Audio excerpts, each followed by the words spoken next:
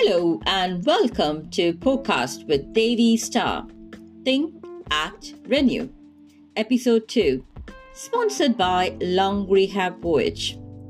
I'm your host Devi, officially known as Ms.Shakila Devi Perumal, and today's episode is on health equity and promotion in mental health, and you're joining me in UK. A bit of history about me. I'm the founder of Lung Rehab Voyage. I have many hats. I'm mom of 2 kids, counselor, psychotherapist, respiratory physiotherapist specialized in pulmonary rehab, researcher, and patient empowerment coach. I am super excited and ambitious about the concept about lung and mind work in alignment to make people integrate their self-esteem into their values to have a meaningful quality life for their existence. I'm also super excited to choose my podcast title as TAR because in computing world, TAR is what you call an archive, a collection of many files into one archive file. In my TAR podcast, I will be exploring many distorted concepts related to your lung and mental health and push you to hustle in your own way to make some archives of powerful healing changes in your patterns of life. TAR podcast aims to trigger and challenge your thoughts and actions to renew your life. Focus is on conditioning and self-care of your mind and lung. Today's podcast is focused on creating awareness on health equity and promotion in mental health in UK. Do you ponder what is health equity? Check out the next section of this episode.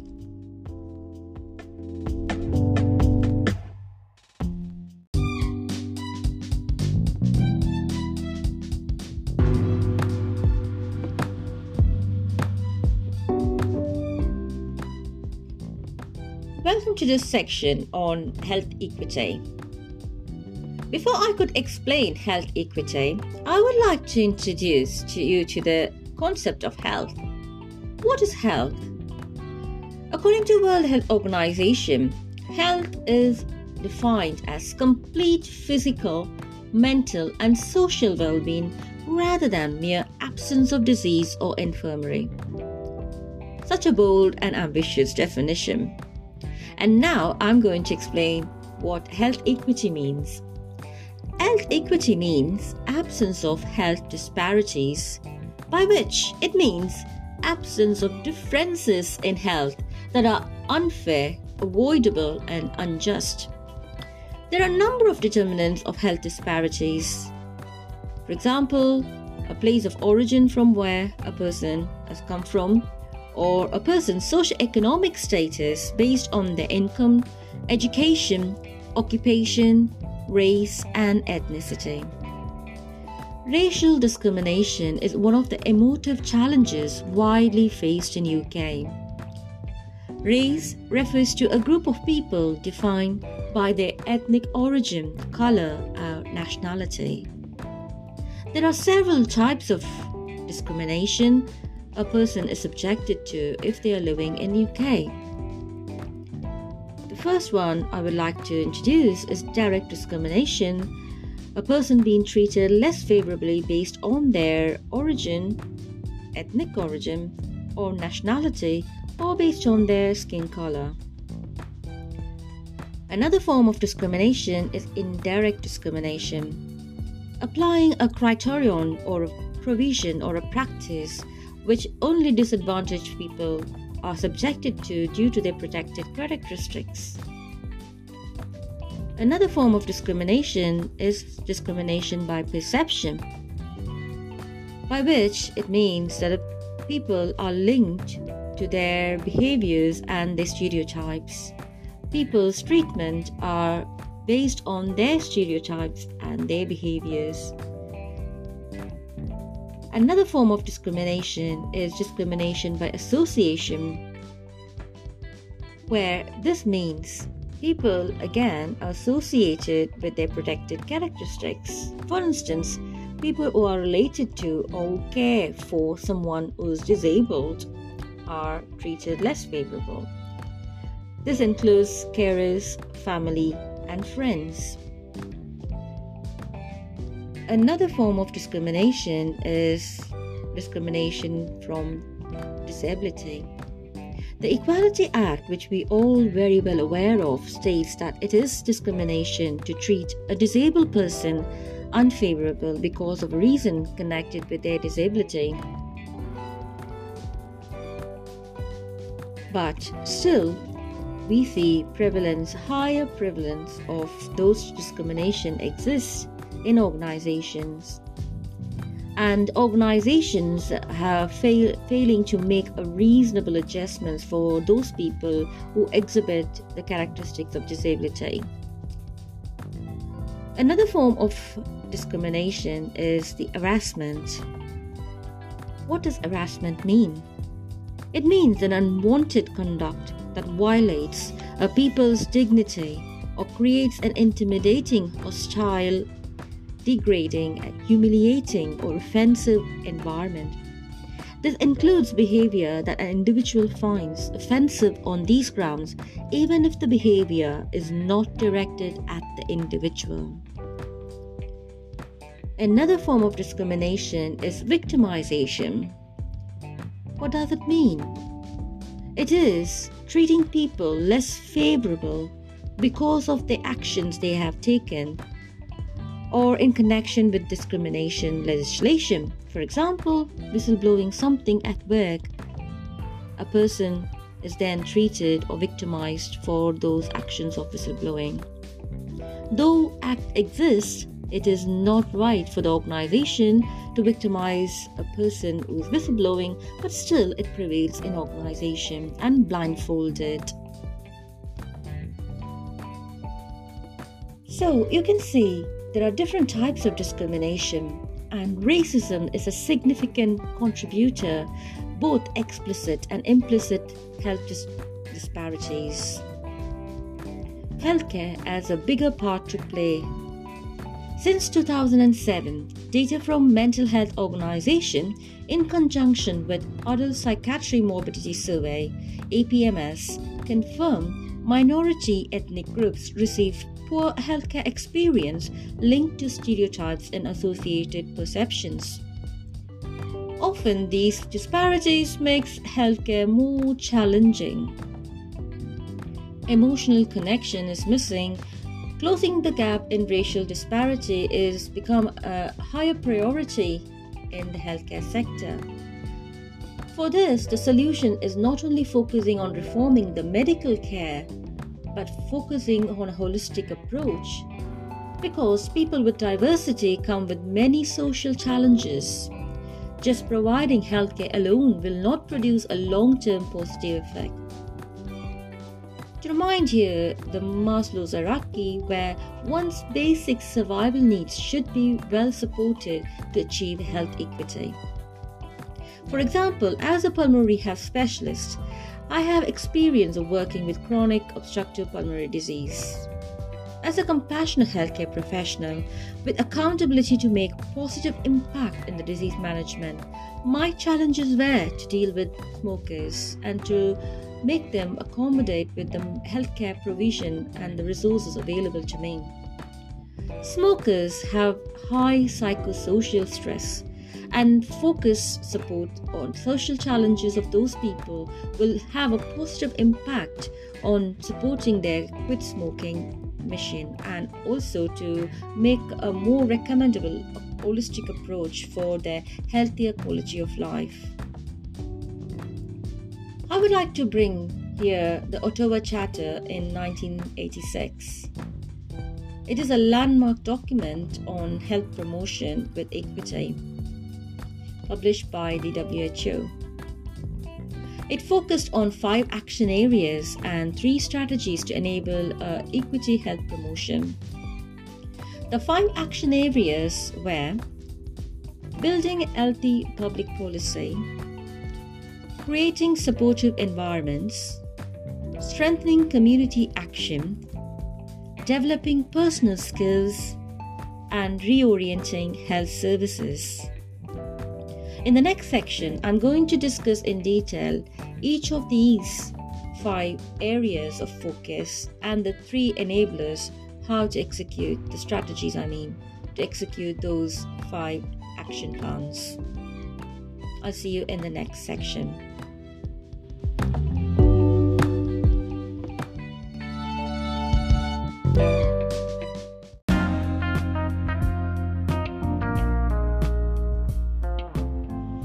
In this segment, I would like to elaborate the 5 action areas in the Ottawa Charter for health promotion with equity. The first one is building a healthy public policy, which means having a protection of health of individuals and communities, not just the health departments, but all levels and sectors of government and other organizations, giving more autonomy over the choices of health for the people.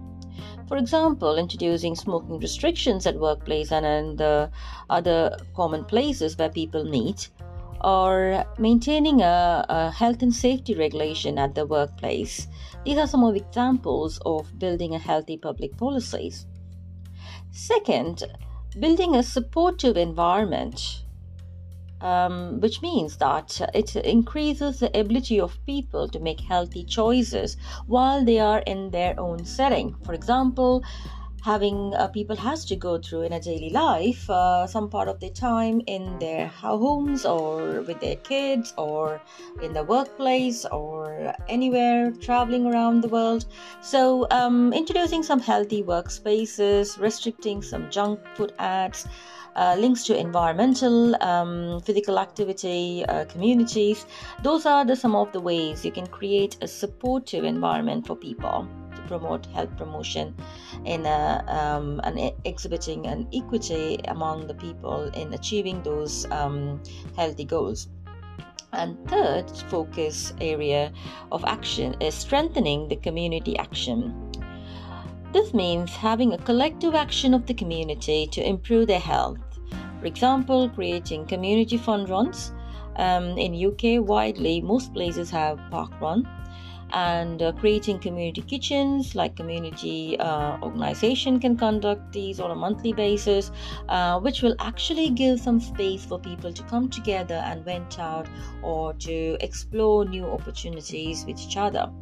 And also by including them in a supportive organizational plans, like having every 3 months in an organization for teams to meet together so that they can develop a community, strengthen the community in a better, healthy mindset.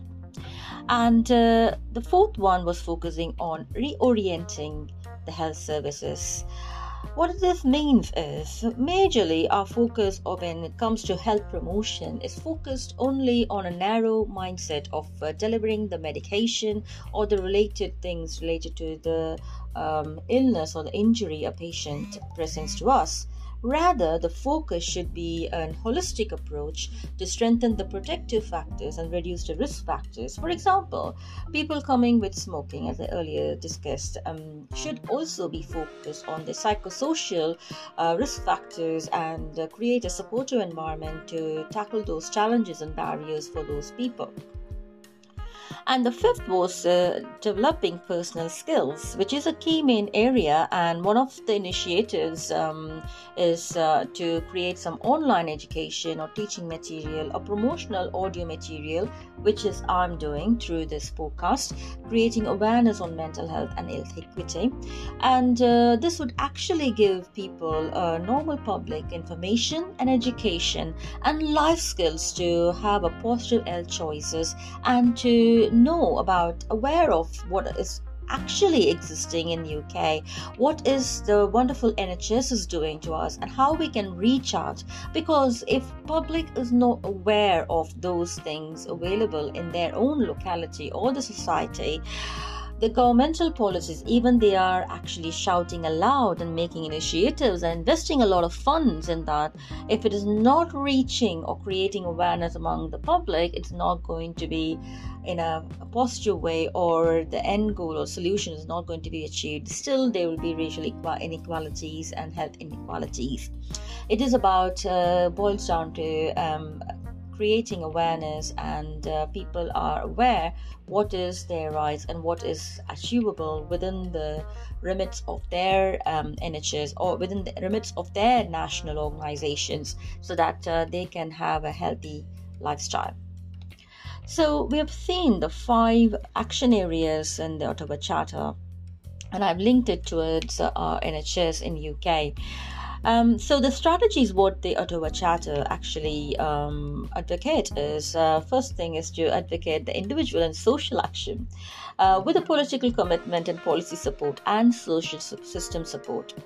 And also secondly, to mediate to the right individuals and communities via public and private sector. And thirdly, to enable those activities in partnership with the individuals, always co-production with the individuals and the community, will reach our goal of empowering health and preventing the health disparities among our communities, so that everyone is actually treated with equity and getting avail of the services available to them. So now a question pops out, like who is the key responsible person to execute this or to promote this? The responsibility lies in everyone's hand. It is a coordinated action from the health departments, from the other stakeholders, both government and private, and NGOs and international organizations, to improve the community health. In addition to the Ottawa Charter, the World Federation of Public Health Association framework have actually given 3 core areas and the 4 enablers to promote public health with equity. The 3 core areas, what they actually focus on is the 3 P's: protection, promotion, and prevention. So by protection, they are meaning the control of infectious disease by managing the health emergencies and managing the environmental health hazards, and also the hazards in the health workplaces, to create health and safety regulations of the workplaces. And by promotion, they mean the individual promotion of individual health behaviors and improving the social determinants of health. And prevention is by the right screening at the right time to the right population, and also it includes the vaccination. In the current COVID challenges, a very key important thing to focus. So how can we enable these? As the enablers are having a good governance, policy and advocacy with the strong political system, as we discussed earlier, to influence and obtain support and action. Very committed action, and also by focusing on the capacity. So we need a well-trained and skilled workforce to deliver those health interventions to the right people at the right time, and also disseminating the information and accurate information and accurate time to accurate people and population, which could be made possible with the right research and right surveillance. Surveillance is the eyes and ears of the society. It should be conducted in the right way, and also a right monitoring and evaluation at the right time. So NHS defines the health inequalities as a preventable, unfair, unjust differences in health status between the group's population or individual that arises from the unequal distribution of social, environmental, and economical conditions within the societies, which determine the risk of people getting ill, the ability to prevent the sickness, or opportunities to take actions and access the treatment when ill health occurs. So reducing the inequalities has been one of the key drive for NHS long-term plan, which acknowledges while we cannot treat our ways out of inequalities, the NHS can ensure that action to drive down health inequalities is central to everything we do. So it is very well known that now NHS has recognized that health inequalities is prevalent wider in UK, and it has a long-term plan to tackle those inequalities. In the next section, I will elaborate more in detail about the NHS plans and the facts about the mental health in UK, and also on the new Mental Health Act, on modernizing Mental Health Act, and the relevant advancing health inequalities in mental health. I'll see you in the next section.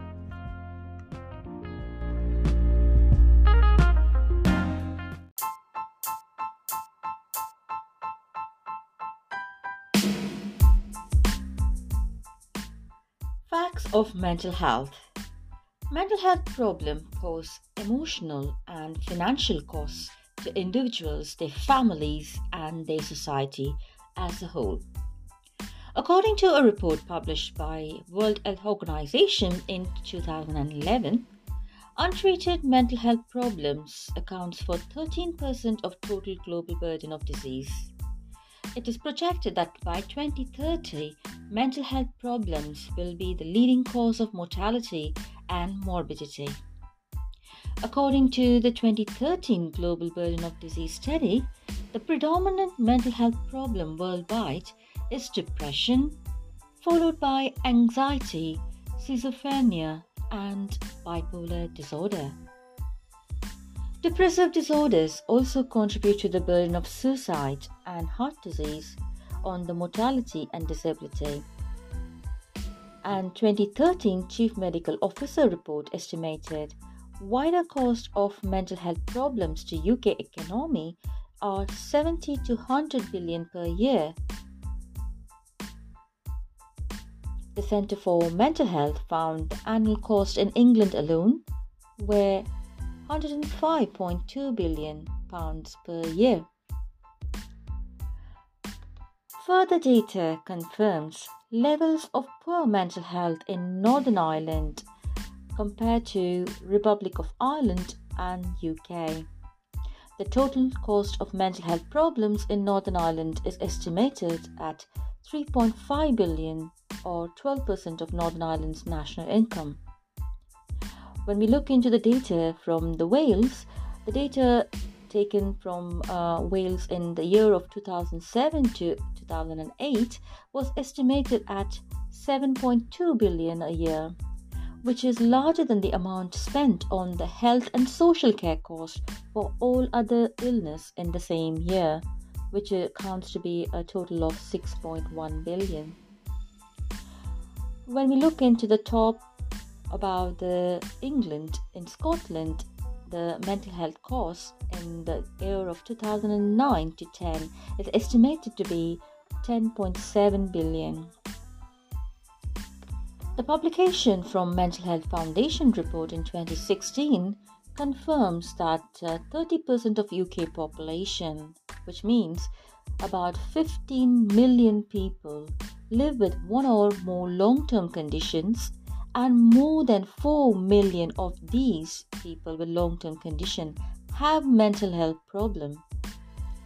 It is confirmed that both asthma and high blood pressure were associated with a wide range of different mental health problems, including depression, anxiety disorders, and post-traumatic stress disorder. And people with chronic obstructive pulmonary disease, COPD, are 2.5 times more likely to experience depression and anxiety than the general population. In a 2008 study, the prevalence of depression for people with COPD ranges between 10% and 42%, while that of anxiety ranges between 10% and 19%. The cost of depression with COPD, the coexistence of this mental health disorder in those people with respiratory condition, are associated with longer hospitalization and increased symptom burden, which actually confirms that mental health should be a target in delivering treatment or management plan for people with long-term chronic conditions. And also further studies have actually confirmed, the data confirms that people with lung cancer and people with brain cancer suffer from depression. When we come out of the physical or disability or chronic long-term disability, when we come out to normal people, even mental health disorders exist in normal people because of the work ambiences they experience. They experience bullying, discrimination, and several other conditions which actually causes the employees and put them into a mental health disorder patterns. A survey from ONS Labour Force in 2015 confirms employees in UK took 138.7 million working days off because they were ill or in pain. That is approximately 4.4 days per person employed. In common, mental health problems referred like anxiety, depression, and stress is the third most common cause of sick leave the employees opted as a reason for their absence. In 2015, again, mental health related issues or disorders were found to be leading approximately 7.6 million days of sick leave, or 12.7% of the total sick days taken in UK. And data from Mental Health Foundation published in 2016 in conjunction with the survey done previously by the Adult Psychiatry Morbidity Survey in 2014 highlights that every week 1 in 6 adults have symptoms of mental health such as anxiety or depression, and 1 in 5 adults have considered taking their own life at some point, which is so scary and puts our health system in a question. Nearly half of adults believe that in their lifetime they have been diagnosed with mental health problem, but yet they have not had a confirmed diagnosis. Women between the ages of 16 and 24 are almost 3 times likely to experience common mental health problem compared to their male counterparts of 9%. And the common disorders the women exhibit in those age groups are self-harm, bipolar disorder, and post-traumatic stress disorder. This clearly actually highlights a higher, bigger issue, and we had to take a deeper look, especially health departments in coordination with the community sectors and organizations should address this as a key most issue at the earliest possible. Another group of people who are at risk are the people in middle-age groups, ages between 55 and 64. Both men and women have reported mental health problems. And the people who actually have unemployments and receiving employment and support allowance have a worrying level of poor mental health disorders. And 2/3 report common mental health problems and report suicidal thoughts, with 43.2% having made a suicidal attempt, indicating that the population is a greater need of targeted support. Despite an increase in people assessing the treatment, around 1/3 of all the people with mental health problem have no professional help at all, which actually draws attention to the workforce capacity prevalent in mental health service delivery. And also, the survey reported bullying as the strongest associated mental health disorder. Between 2011 and 12, 1 in 8 children aged 10 to 15 have been reported bullied at school. And the survey that ditched the label have actually confirmed cyberbullying as one of the key cause of mental disorder as well. Research has shown bullying have a long-term adverse effect on individual mental health, with these experiences during adolescence found to be a predictor of poor mental health and depression in adulthood, as well as long-term physical health problems such as diabetes or cardiovascular disease, with the effects of which can be seen up to 40 years later. Over 60% of young people attending the child and adolescent mental health services camps reported bullying as an important reason for their attendance. With this drastic, awful, scary data, I'm going to reveal more data on the Black, Asian, minority ethnic groups in the next section.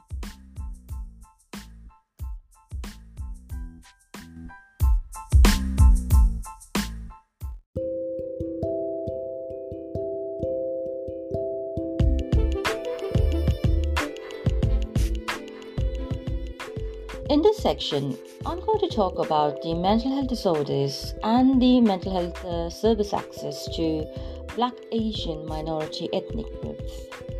And the information in this section is based on the report from the Mental Health Foundation published in 2016. The report confirms that there is a limited research in the area of impact of mental health on the Black, Asian, minority ethnic groups, and this contributes to be the main challenge and barrier for the problems of misdiagnosis, underdiagnosis, and a fewer treatment access in those minority ethnic groups.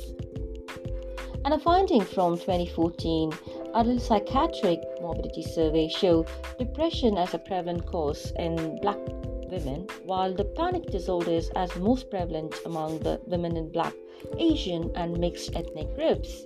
However, those data have poor sample sizes and that cannot be validated. A review published in 2015 exploring association between ethnicity, mental health problems, and socioeconomic status found people from Black ethnic minority backgrounds have a higher prevalence of psychosis compared with white majority population. In contrast, a study by Stewart Brown and colleagues in 2015 found those of the African, Caribbean, Indian, and Pakistani origin showed higher levels of mental well-being than compared to the other groups. And this was actually attributed to the higher levels of well-being found among the men in those minority groups. Studies show that the post-traumatic disorder is higher in women of Black ethnic origin, and that was associated to the higher levels of sexual assaults they experienced, and people fail to stand up and report those sexual assaults or trauma experienced in their life. Disproportionate rates of people from BAME populations have been found detained under the Mental Health Act 1983. In 2016, UK study examining the Mental Health Act 2007 assessment found this to be disproportionately associated with higher levels of mental health conditions and poorer levels of social support, but not due to ethnicity. When we look into the data published in the same report on the asylum seekers and refugees, in Northern Ireland, the suicide rate among the male Irish travellers is 6.6 times that of the men in general population. And this group also continues to experience discrimination, with 65% of people reporting that they would not accept an Irish traveller as a close friend. By end of 2015, there was a total of 123,000 refugees pending asylum cases and stateless persons in UK. And in Scotland, the figures were 1,029 asylum applications made in 2012, and the number of refugees in Wales is unknown, but it is estimated to be between 6,000 and 10,000.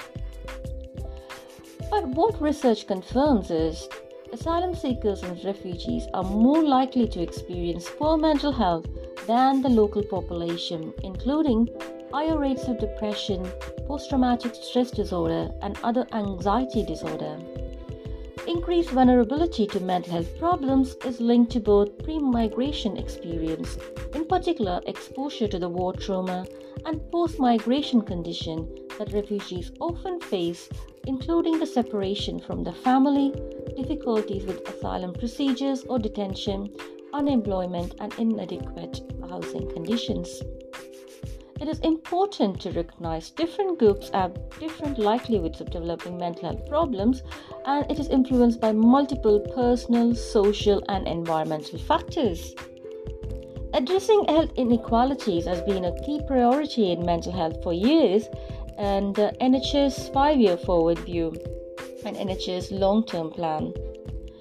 The NHS Mental Health Implementation Plan 2019-2020 to 2023 to 2024 gives the detail underpinning the long-term plan ambition for the mental health and sets expectation that all systems need to reduce mental health inequalities by 2023 or by end 2024. In the light of COVID-19 pandemic, it has become more important than ever. The virus and its social and economic impact has actually caused major impact in these minority groups. And NHS has taken 8 urgent action to tackle these health inequalities to protect those in higher risk category in those minority groups. The 8 urgent actions are to protect the most vulnerable from the COVID-19 with possible location of vaccination centers and screening, to restore NHS services inclusively, develop digital enabled care pathways in ways which increase inclusion, accelerate preventive programs which proactively engage those at risk of poor health outcomes, and support those who suffer mental health condition as a priority, strengthen leadership and accountability, ensure datasets are complete and timely, and collaborate locally in planning and delivering the actions. The impact of the COVID. Furthermore, even before that, the Black Lives Matter movement had brought the racial inequality to the forefront in everyone's mind globally. And this momentum gives us the opportunity to challenge the past and ongoing injustice and drive forward with creative pace and conviction.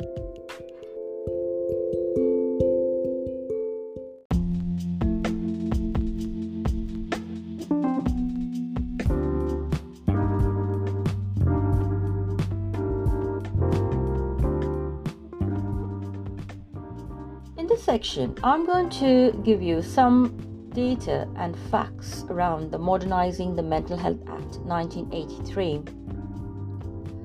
An independent review report was published in December 2018, and a new Mental Health Act 1983 was in action.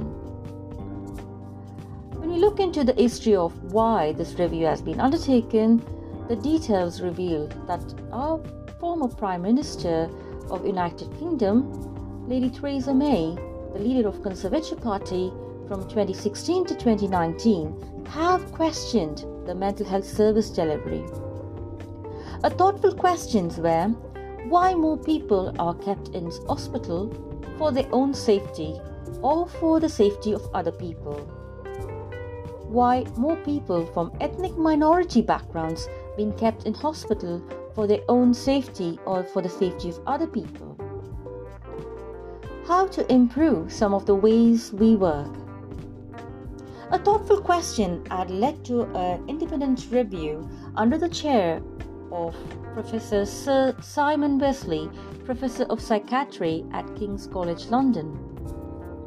The review actually conducted 50 meetings across England and Wales for people who have held and kept safe in mental health hospital, people with learning disability, and people with autism. The review sent some surveys to relevant organizations, and about 1,500 people responded to the survey. In addition, the review conducted 7 free public meetings, and about 450 people attended those meetings. Finally, the review also conducted some expert group advice consultation, and the experts include the service users and their carers. In the review report, it acknowledges that there are structural factors such as racism, stigma, and stereotyping that increases the risk of differential experience in ethnic minority communities. It holds accountable the individual practitioner or the system leaders that needs some honesty about the scale of challenge and recognize current approaches are not delivering for people from ethnic minority backgrounds, and a firm commitment to work together with the service users, carers, and the communities. And also, Advancing Equality Act, as stated in the public sector equality duty, the review strongly supports creation of organizational competency framework to tackle racial disparity, which has its core service user and care accountability measures designed to address this inequality in healthcare and mental health.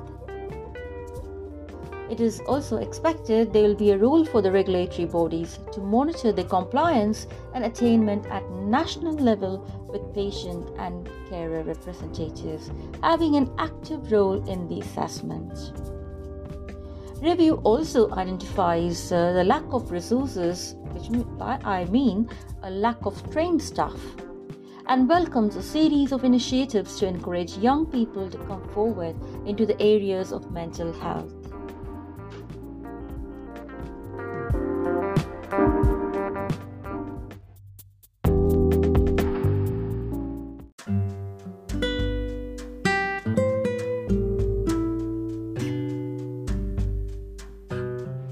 In this section, I would like to give you an overview of the new Modernizing Mental Health Act 1983, a final report that was published in December 2018.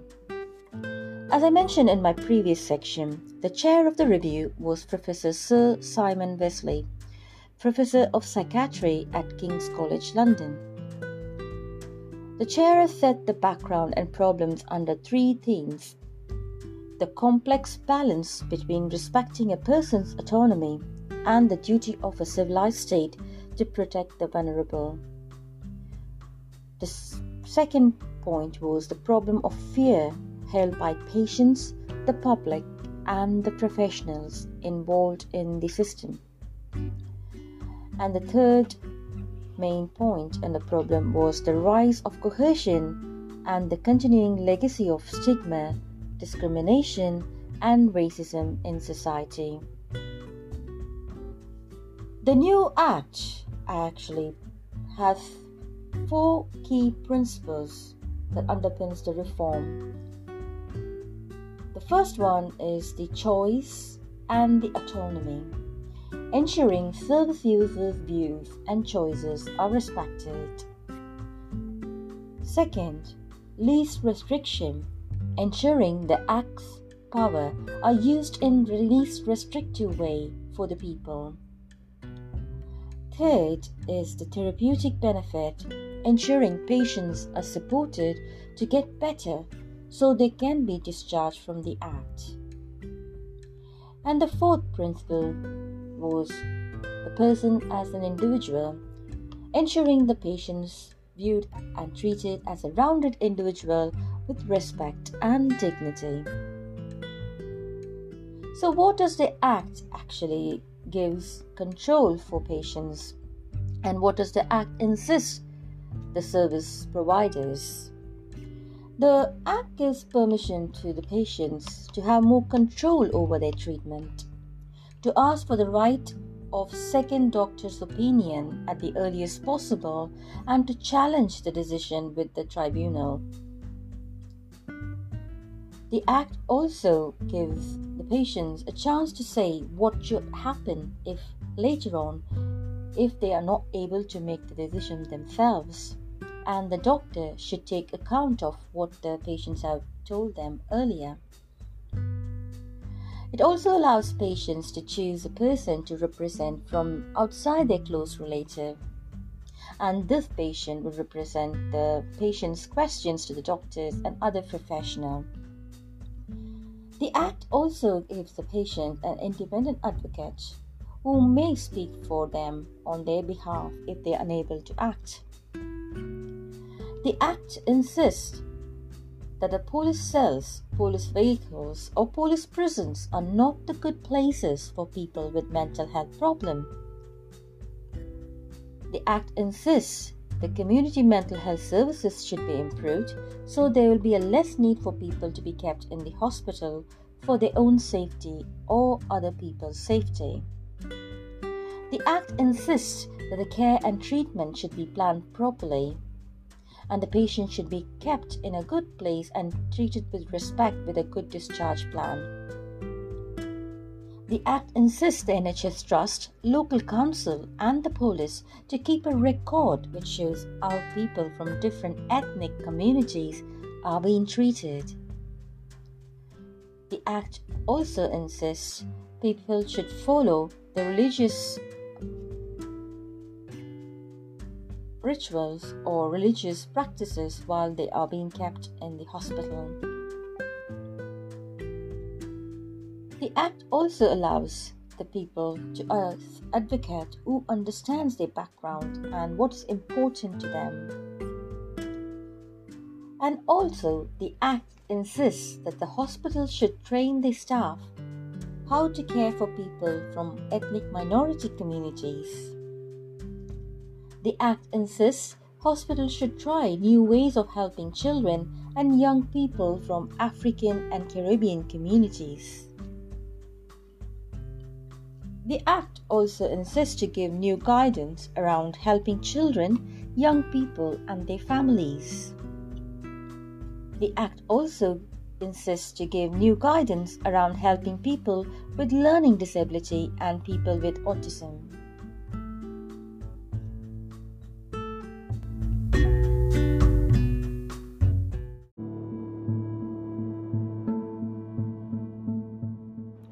Well, that's all for today's episode of Devi Star. Thanks for listening and joining me today on the journey of health equity and promotion in mental health in UK. I hope this episode helps trigger your thinking process and create awareness on health equity and promotion in mental health. For more supportive information resources, please refer to the Modernizing Mental Health Act 1983, an independent review report published in December 2018, easily available online. Join us next week again when we talk about another topic related to lung or mental health. Make sure you subscribe to Devi Star Podcast so you never miss an episode. And if you haven't stopped by our website, Lung Rehab Voyage, don't forget to check out and book your first free 15 minutes consultation. You can also check out our weekly updates on Facebook and Instagram, Lung Rehab Voyage. We have a free Facebook community group, which is private, a wholesome breathers club to support our members with education updates on lung and mental health well-being. We also publish weekly YouTube educational videos to empower patients with knowledge of their lung and mental health. So, that's it for today. Signing off now, Devi. Have a good day. This podcast is created by, produced by, recorded by, researched by, edited by Ms.Shakila Devi Perumal, founder of Lung Rehab Voyage.